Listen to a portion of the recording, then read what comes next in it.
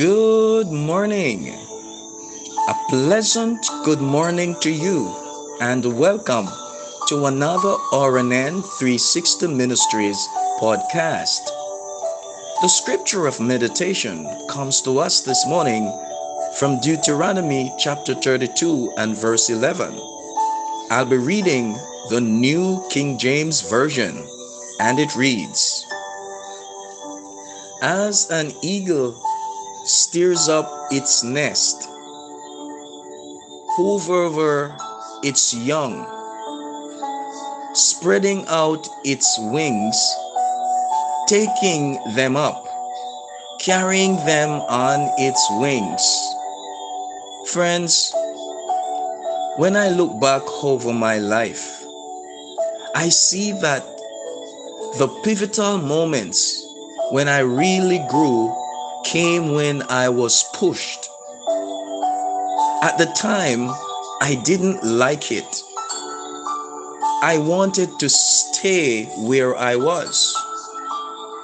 I wouldn't have done it on my own. Beloved, God had to shut doors and force me to take steps of faith. He pushed me into my purpose. Beloved, when things are stirring in your life, when things are uncomfortable and you don't get your way, for example, a closed door, a friend betrays you, all you need to do is shake off the self-pity and get ready for new doors to open. Yes, beloved, for new opportunities, new skills, and new friendships. So don't complain and say, well, that's just my luck. I never get any good breaks. Friends, turn it around and say, God, I know you are in control. You are stirring up things because I need to stretch and spread my wings. You're about to take me to a higher level. You are about to push me into my purpose. Let us pray. Father, thank you that you know what's best for me.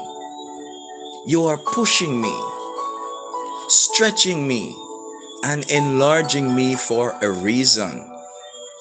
Thank you for closed doors as well as open doors. Lord, I believe that you are stirring things up, so I will spread my wings and rise to a higher level. In Jesus' name, amen and amen. Beloved friends, have yourself an awesome day. And remember, oh yes, remember that we serve an awesome God in an awesome way.